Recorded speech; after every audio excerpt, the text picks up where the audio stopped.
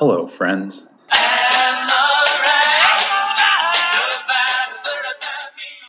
Welcome to the 300 Podcast. This is a pod for fans of both golf and comedy. We consider ourselves expert golf viewers, but we won't pretend to be expert players. If you're looking to take strokes off your game, you should probably try another pod or just go to the driving range. However, if you like talking Tiger Woods, gambling, and partying, you've probably come to the right place. My name is Tom, and I'm joined by my esteemed co-hosts, John and Zep.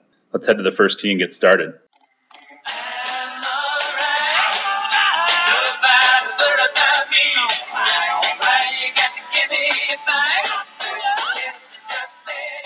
All right, it's been a long time coming, with a lot of dark moments, but he's back. Paul Casey returns to the winner's circle. Just kidding, we're of course talking about Tiger. I'm here with my good friends John and Zep. Say hello, guys. Hello, guys. How's it going, Thomas? Doing great, of course. All right, we'll do a Valspar recap.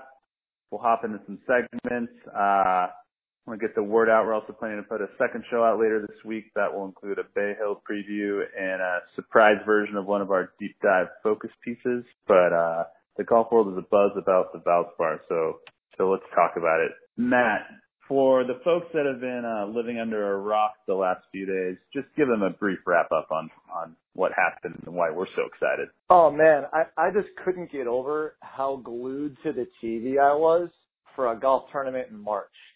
I mean, to think that that must-watch TV would be the Valspar Championship at Innisbrook, and obviously we all know why. And not only that he joined, but that he played well. And I just think it was must-watch TV towards the end. I mean, when it looked like it was sort of fading away and it was going to be a moral victory, he dumps that putt in on 17 that looked like it was never going to get there, and then the whole place just erupts. And now we've got drama coming into the 18th hole. We've got Patrick Reed opening the door wide open for Tiger by having a putt go negative 1 feet, and and it was there for the taking. I think we'll get into kind of Tiger's strategy on the 18th tee, but super encouraging to see. And now the world is abuzz again, and after years of any time he's done anything athletic, people saying he's back, I think we can all officially say that he is back and he's a competitive golfer again. And last time I checked, he was the favorite to win at Bay Hill and one of the top 3 favorites to win at the Masters. Super excited about Bay Hill. But I guess one criticism I want to spend a little bit of time on, I think you alluded to it, Matt, his decision to hit iron off 18T. What did you guys think about that? What was the logic there? I'm having trouble wrapping my head around that one. So I looked at how he played the hole all 4 days rather. So it looks like based on his tee shot distances, it looks like he played the 2 iron all 4 days.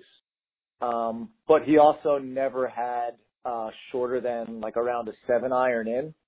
That said, he didn't need a birdie to force a playoff on the first 3 days. So on a day where he admitted that he wasn't super confident with his mid irons, I just, it's hard for me to question Tiger Woods' tournament strategy here, but I just think if you need birdie to win, not loving your mid irons, you got to at least take 3-wood there and try to give yourself a 9 iron or a wedge into the green because, he never bogeyed it, but he also never got an approach shot within 25 feet on that hole. Yeah, I know. I think that from my point of view, he's got to hit the fairway on 18. He misses the fairway, his chances are pretty much automatically done. You're not getting it close to that pin from the rough. And I also think hitting like a super spinny 130-yard wedge shot to where that tee or that pin was set would be almost impossible. I mean, Patrick Reed, I think, was like 142 yards away from that pin and was like pimp walking it up there when he hit it, thinking he hit it tight, and it rolled back. And I'm assuming he hit a wedge in there. So I imagine that you're probably almost better off hitting on that little shelf than you are hitting a short iron. I was assuming something like that was going through his head. Who knows? Well, yeah, I mean, I think it just came down to, 18 probably wasn't, the birdie he needed. I think he had opportunities earlier in the round. He parred a par 5.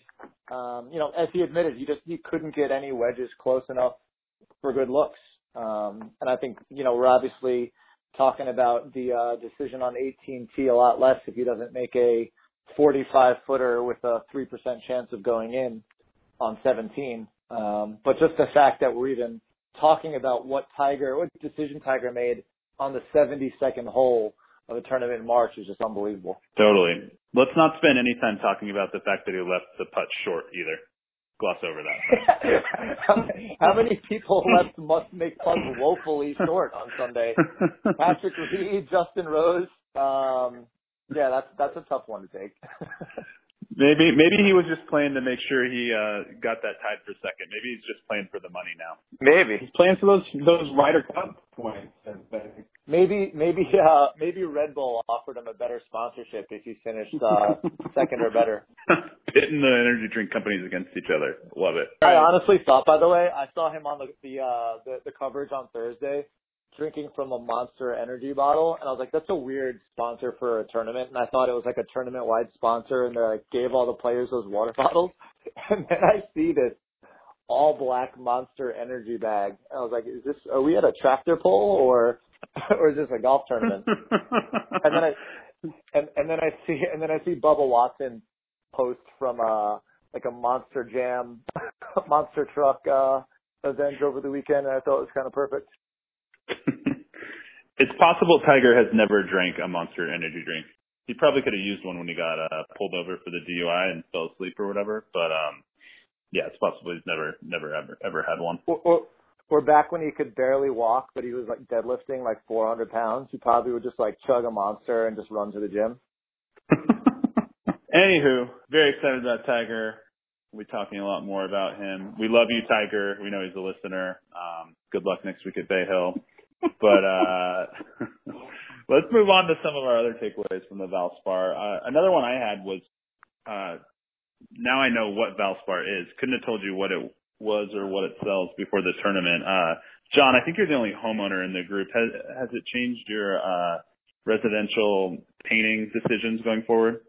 Short answer, yes, Tom. I'm very excited about using Valspar paint on my apartment. Can't wait. Glad to hear that. Big losers this week are Patrick Reed and Sherwin-Williams. Yeah, definitely no shout-outs to Sherwin-Williams. You alluded to it a little bit, John. Patrick's really poor putt on the last hole. Zep, just tell the people who weren't able to see that what happened, and then please criticize his outfit choice. Yeah, so he goes with putter, presumably to minimize the risk of a 3-putt. And losing his share of the lead. And, yeah, for those who didn't see, he putted it about 2/3 of the way there, and then it rolled right back to his feet. And then he decides to chip it up there since he needs to make it. And he almost did. So yeah, really tough look for him. Actually, I'll give him some credit for, kind of making fun of himself and kind of waving the ball back to himself when he realized how bad he fucked it up. Can't say I felt super bad for him based on everything I can gather about Patrick Reed. It's kind of a love-hate relationship because he's been so awesome in the international tournaments. But I think anyone who's come across his path, very few people have great things to say about him.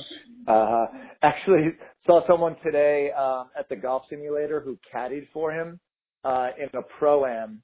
And listen, we know the tour players don't really love playing the Pro-Ams, but apparently he was especially asshole-ish to everybody involved in the group. So, yeah, not everyone's favorite golfer, but no big deal. I think the bigger issue is his adorable choice to wear black and red as an homage to Tiger. And I'm just imagining Tiger's thought process, like watching him like play in the group in front of him, like, oh, how cute is this that he's copying me while I'm like still competitive. Was anybody else pulling for a Patrick Reed Tiger playoff just so we watch both of them in black and red go head to head? I would have bet hard against Patrick Reed in that playoff. So we haven't even mentioned the third round leader or the winner of the golf tournament. Quick word on your winner, Paul Casey. He is on his second marriage and his ex-wife literally wrote a memoir. So, okay, we said something about Paul Casey. You see that, guys? Clarify this one for me. Don't you have to be like semi-important to write a memoir? Isn't it just a book if you're not important? Is that like getting shot versus assassinated? I think that you have to be rich enough to have an agent to call it a memoir. That might be the only clarifier there. So third round leader Corey Connors didn't win the golf tournament. Was that a big surprise to you, Matt?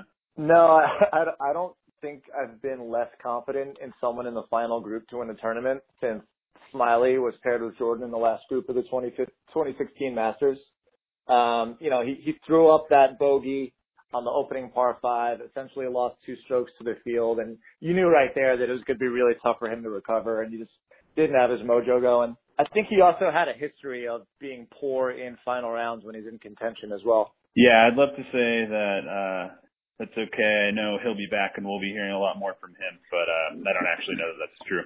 Had you guys actually ever heard of this guy before the final round? I feel like we are relatively deep in the golf game, or at least I feel like I am. I had never heard this guy's name until this tournament. I had never heard of him. I had never heard of him that I think I looked at his Wikipedia page on Thursday, and then I had to re-look at his Wikipedia page on Saturday. So he at least does have a Wikipedia page, though. He does. There's no word on when it went up, though. It's probably editable. That would be embarrassing if he didn't even have a Wikipedia page. Tom, you mentioned Paul Casey's ex-wife who wrote a boring memoir. I thought you were going to talk more about his second wife, who is absolute smoke. And for Paul Casey, who's, not the best-looking guy on tour, just like an absolute punching above his weight class. She's like a British TV personality, and she's worth a Google image. Or if you want to go to our Instagram page, I already did you the work. Yeah, maybe he's cooler than he seems like he is. Perhaps. It was a tough final day, obviously, for Justin Rose. I think there was a period of time before, Tiger came back where all people talked about was how well Justin Rose was playing and how he was the hottest player on earth. And when Tiger came back, that ink sort of went away. But I looked it up, and if you go back to last August, September, because there really is, you can go back that far to last season because there's really no break in the PGA Tour season. He's had in his last 11 starts, he's got 2 wins and 8 top 10s. He had a bad WGC Mexico, and then he's been top 10s in every event, including the 4 FedEx Cup events.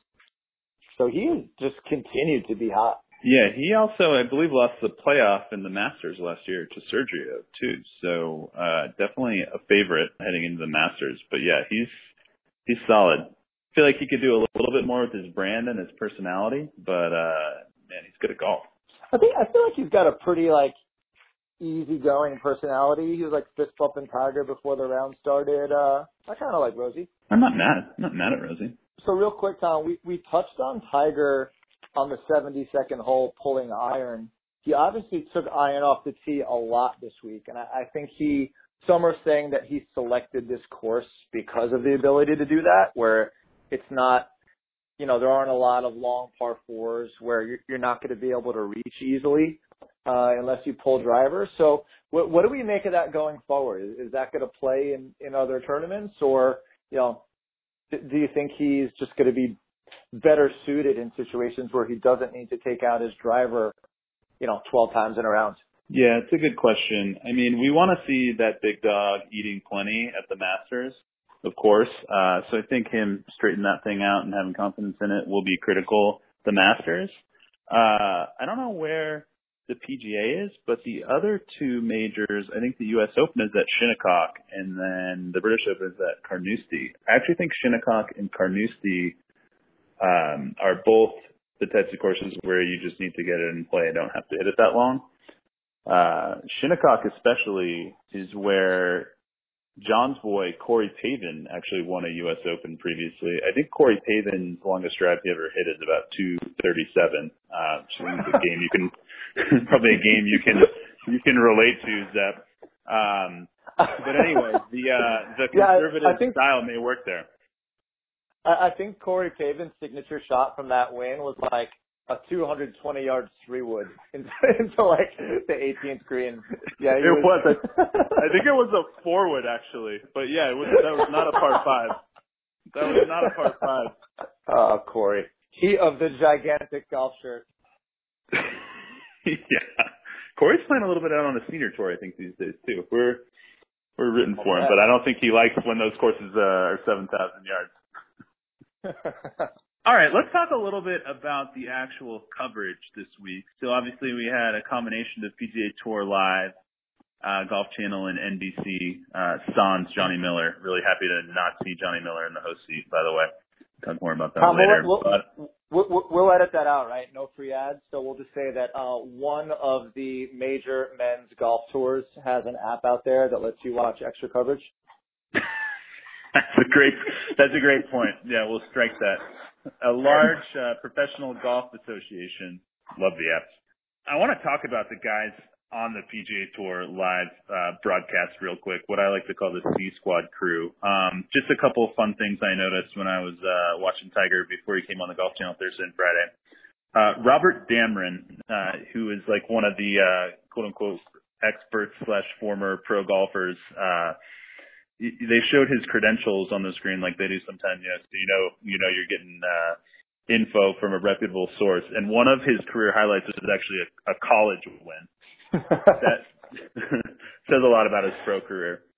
The second part I liked is they were talking about defending champ Adam Hadwin, who's from Moose Jaw, Saskatchewan in Canada, which led to one of the other PGA Tour Live C Squad guys talking about how he's been to a town in Canada called Salmon Arm, which led to a candidate for quote of the week. Someone said, "Mooses have jaws, but salmons do not have arms." So I appreciated that sound analysis from my C Squad PGA Tour Live crew. So we'll be on the lookout for one of them getting promoted up to the Golf Channel crew. But gotta love that. That's like when you're flipping through the TV and you see like college basketball on there. So you're like, oh, I'll check this out. Then you find out that it's like Quinnipiac against like SUNY Maritime or something, and the people that get to do those games who just have no idea what they're talking about. Is SUNY Maritime a real school? I don't even think it's D1, but I was struggling. I didn't want to say Quinnipiac and Merrimack. I had a couple from the early days coverage. One was a nice little double dip between going back and forth between Frank Nobilo and Nota Begay. So for starters, I'm not sure how much more mileage Nota is going to be able to squeeze out of playing college golf with Tiger 22 years ago, but he is to Tiger Woods what Brian Windhorse is to LeBron James. He just I think he's just got this like little stash of stories that he just like leaks out one per week so that he can still have a job. I'm not sure what like insights he's adding. Like I'm sure there are other people can attest to the fact that Tiger Woods has 4 practice greens in his backyard. But yeah, he just keeps getting them checks just for like just saying stuff about Tiger that most other people could say also. But there was a point where they were talking about 9-year-old Tiger Woods, and then Nobilo took over and said, well, 9-year-olds are patient, and so is the 42-year-old version of Tiger. And he said virgin before correcting himself and saying virgin. Like, of all the people on tour you can call a virgin, I don't know if Tiger's the guy.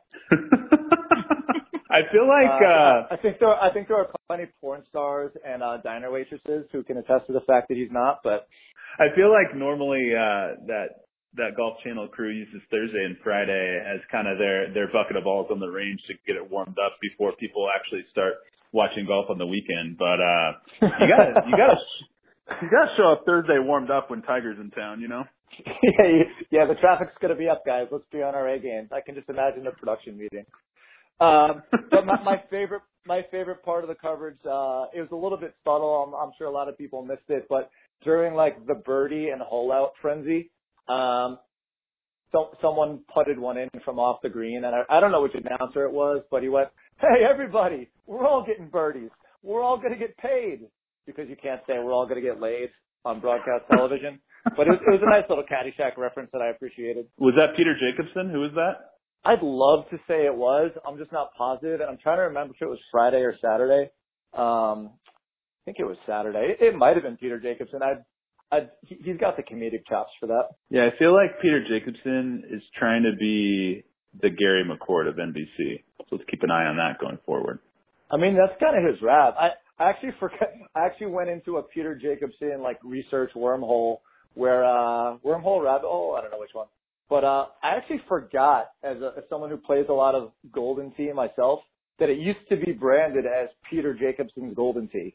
Like both the arcade game and then the follow-up, like PC and PlayStation game. I wonder if he's still getting them checks from Golden Tee machines. That's pretty good work by his agent. Free ad for Incredible Technologies.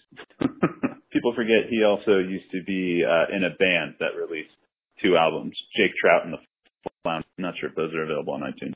I think he opened up for Jim Dolan's band. John, what language did you watch the golf in? Yeah, I've been noticeably quiet during the coverage, so I spent most of the coverage in Guatemala. I watched some of it in Spanish and then hit mute for a while because my wife was trying to take a nap. But I will say Golf Channel in Guatemala has no commercials. So all they do is show shot after shot after shot with no like booth time and story time that I could tell is in Spanish. But it was fantastic. When you watch it in the U.S. and come back from commercial, they'll like go back to a good shot you might have missed during the commercial break. So like I wonder how that matches up with them going commercial free. They pretty much just showed every single shot of anybody in contention. So I bet I saw more of Corey Connors on Saturday than anybody else. Oh, you lucky dog. You lucky dog. That would have been awesome the week before because they had that awesome announcer for the WGC Mexico who was like the soccer equivalent of golf. Yeah, I really wish it would have been the week before. I would have felt like I was there in person. It would have been awesome. Was it that guy though? Like, did you get to see it? Did the Spanish person announce like Justin Rose's hole out and go apeshit? You can't tell. It's very difficult to tell whether someone hit a good shot or a bad shot because everything just sounds like it's the best thing that ever happened in the entire world. So are there actual... a fantastic lag putt. Okay, that was kicking the coverage. Overall, I think we're very pleased with the work done by NBC this week. Let's move to our next segment, fan behavior. Anything of note this week, guys? Pretty tame down in West Florida. Unless there was stuff they were editing out, I did see one fan or hear one fan just like sing half the chorus to "Eye of the Tiger" as Tiger was walking off the green, and it was more annoying. It didn't disrupt like play or anything like that. Yeah, I feel like there were a lot of random yells, not while people were hitting, while the golfers were walking, but they were largely just supportive comments to Tiger, which are difficult to criticize and just add to his lore. Yeah, the fans like Tiger. Weird. I heard a lot of dilly-dillies out there this weekend. Is that a new thing to say out on the golf course, fellas? I heard that too. I guess so. It's better than Baba Booey. Oh, I did hear quite a few Baba Booeys. I think it's kind of in the same realm as Baba Booey. What is Baba Booey? I'll look it up. Keep going. Good question. I think Baba Booey was like a Howard Stern character for a while, but I don't think that's related. Got it. Kind of sounds like Ratatouille. Great animated film. Let's move on to our Ian Poulter of the week. The Ian Poulter of the week actually goes to Ian Poulter. He had basically the gold, silver, and bronze in this category this week. First of all, I mean, he just continues to be one of the worst social media follows of all time. He first, after he shot 78 in the first round, he basically blamed it on his putter, having switched putters the day before. Basically just blamed that whole score on his putter. He obviously missed the cut. He played a little bit better the second round, but missed the cut. Then was blaming his grips, talking about how he's going to switch back to his old grips. And then he had a pet-related instance that also bugged us, didn't he, Zep? Yeah, so I follow him now just for the unintentional comedy, and he posted an Instagram story with his dogs, and apparently his dogs are named Bentley and Enzo for Enzo Ferrari, and it's just like the lack of awareness for like what people want out of him and why people don't like him is just staggering. I'm wondering if he has a cat named Rolex and a goldfish named Cartier or something, but he just continues to impress. And I actually heard someone on another podcast say, I don't understand why Americans don't like Patrick Reed. That would be like a Euro not liking Ian Poulter. So really just a tough week for Patrick Reed. He's getting compared to Ian Poulter. that's kind of a new low in terms of how people think about you. Yeah, so congratulations again to Ian Poulter on being named, again, Ian Poulter of the Week. Probably a good time to revisit Ian Poulter's famous quote. Tom, do you want to give us the context behind it? Yeah, he basically said a while back that when he plays his best golf, it would just be him and Tiger. This was a long time ago. I don't know if he was thinking about the 2016 version of Tiger that couldn't walk or what, but that comment and prediction didn't end up playing out. Just another reason to hate him. Or maybe Ian Poulter's best golf is just in front of him. We haven't seen it yet. Wait for the 2018 Ryder Cup. Yeah, that's a good point. If he probably isn't even going to make the team. I hope he does, no and way. I hope him and Tiger are head to head in the singles matches. That would be so good. So with this segment, it'll be like the Sports Center, not top 10. So each week we'll see if someone can be worse on social media than Ian Poulter, and wrestle the crown from him.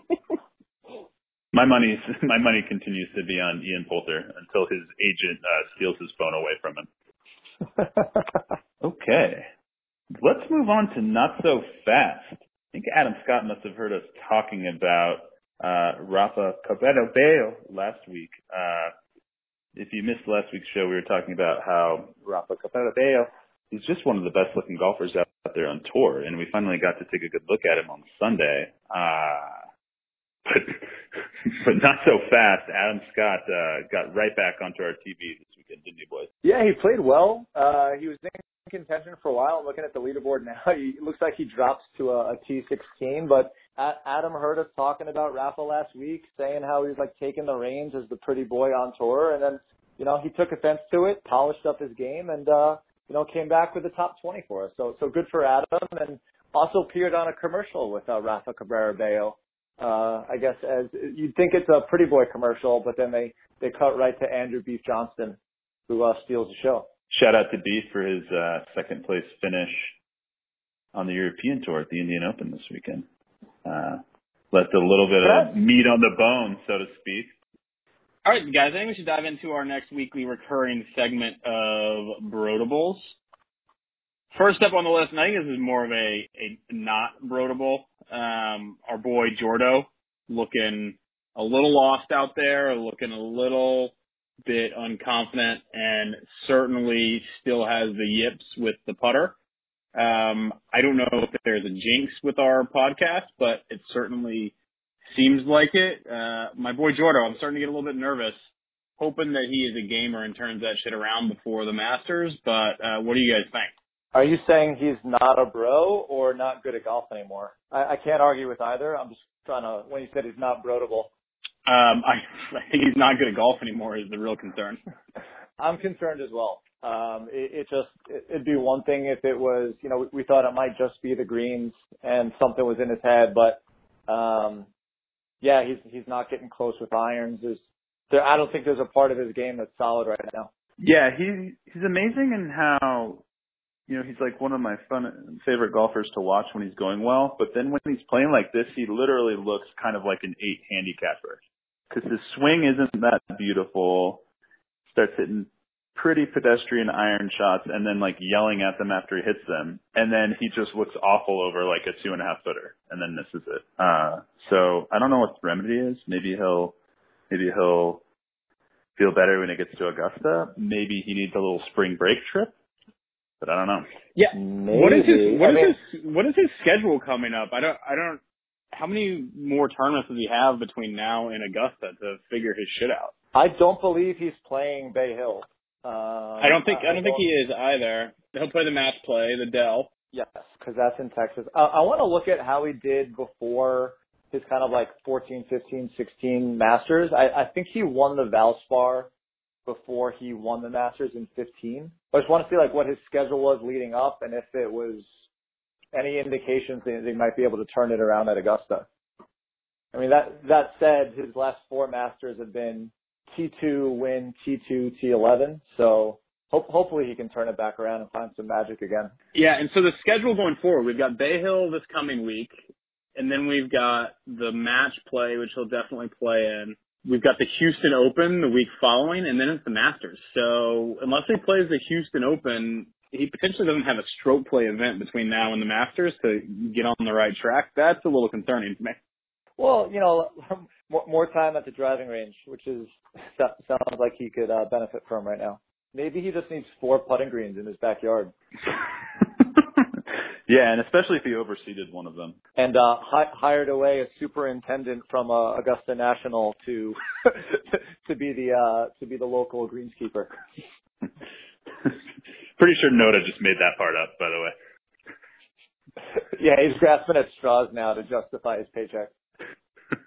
All right. Speaking of people who don't need a relaxing spring break trip before the Masters, Smiley has become a recurring focus of this Brotables segment. Zep, recap his tournament for us. I mean, I really thought we did the reverse jinx on him and Jordan because we picked Smiley to finish dead fucking last, and then he teased us with an even par front 9 on day 1 and a respectable +2 for his first round. And then he just he pulled a Russell Westbrook on us, went a triple-double through the snake pit, which he played for his first 9 on Friday. Ended with a 6-over stretch through 4 holes, and then secured a tie for dead last, just like you'd expect him to. So really got to admire his ability to close. It's unlike anything I've seen before. I mean, you can just imagine him coming through the snake pit and being like, what shots do I need to hit to come in last, and then turn those visions into a reality. So you really got to respect it, and hopefully he can keep it up. What are those vibes like, sort of coming off the 18th green after you finish dead last in the tournament? Like, are there can he pull any positives out, or is he just like, man, I'm glad I'm healthy? Like, what's going through his head right now? I think he's probably like, man, I'm so glad that I got engaged to my girlfriend before she and everybody else in the world realized that this is going to be my last year on the PGA Tour. Yeah, I'd love to hear or interview, or maybe we should just conduct an interview with him. But I'd love to hear whether he feels like he's close, or is he like, I'm just completely lost out there. He's definitely not confident on social media, because I don't think we've heard anything from him in quite some time. He might become the first player in history to just voluntarily play the web.com tour for the rest of the year, just so he can know the courses for next year. Serious question.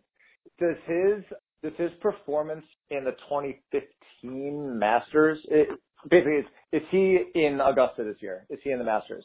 No, he was not in Augusta last year. He was in town in Augusta, Georgia, during the Masters, doing a Natty Light promo, but was not playing in the field. That's right. Because I was seriously wondering, like, whether you'd have to worry about, like, finishing last behind, like, Hale Irwin and Larry Mize, who are, like, playing on, like, one-time winners exemptions. Yeah, I don't think he'd break 90 at the Masters right now if he'd heat it up tomorrow. Because I was scrolling through an old leaderboard. I think one of, like, there was a former winner who was, like, 70 years old and playing the Masters, like, missed the cut with, like, a +32. I was like, is that in play for Smiley if he played it? Yeah. Sam Burns played well this week, though. I think I know why. Why is that, Matt? It came out on the broadcast that he spent last weekend, which was an off week for him, at an LSU sorority formal because he is 21 years old and his girlfriend is still in college. So I don't know. Maybe Smiley should go to the next one. He's an LSU grad. He likes to party. I think Smiley might have a hard time getting an invite at this point.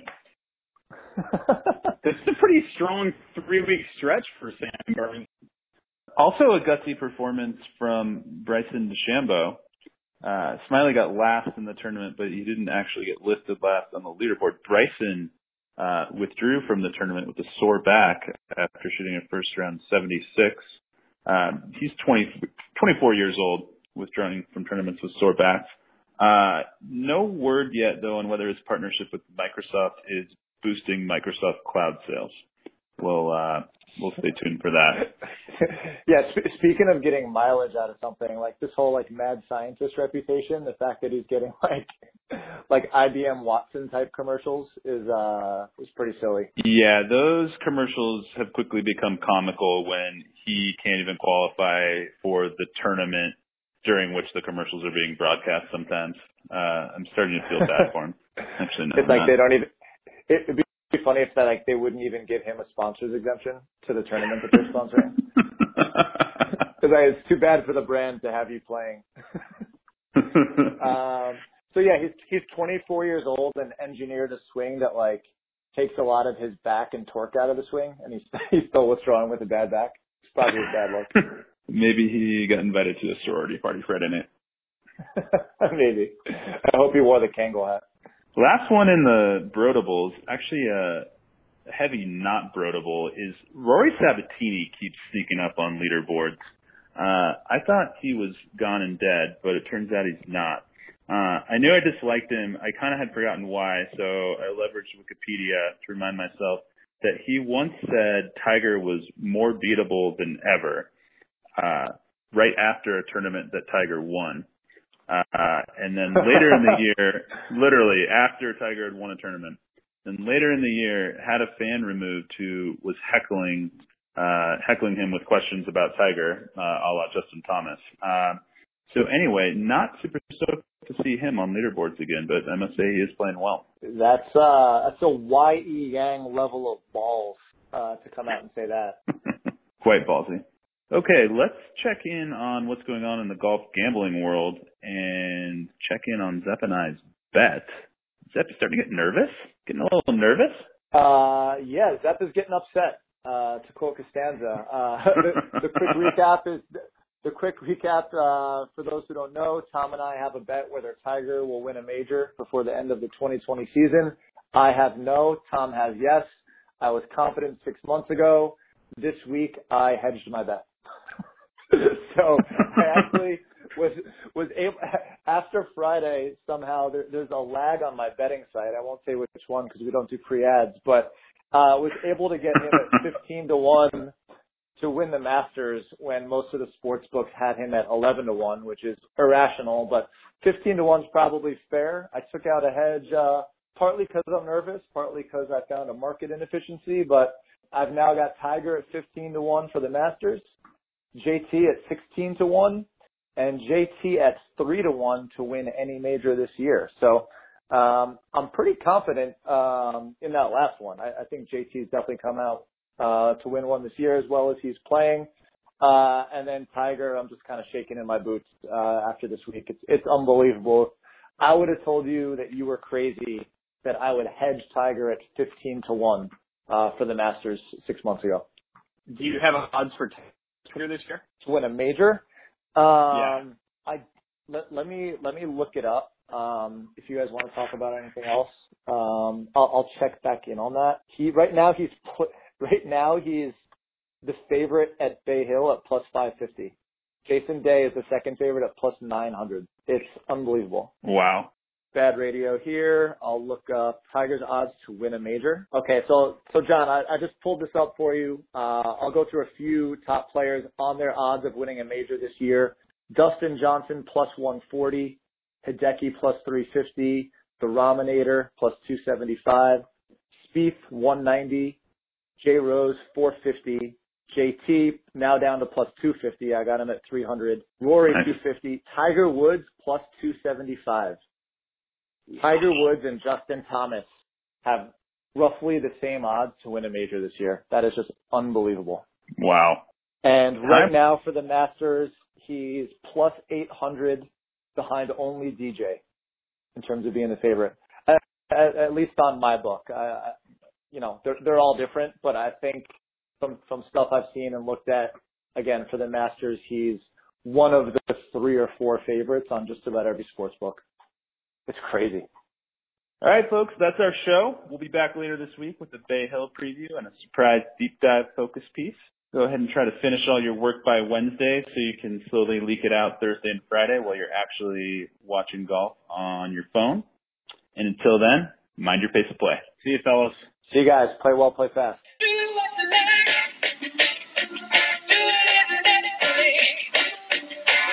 every day.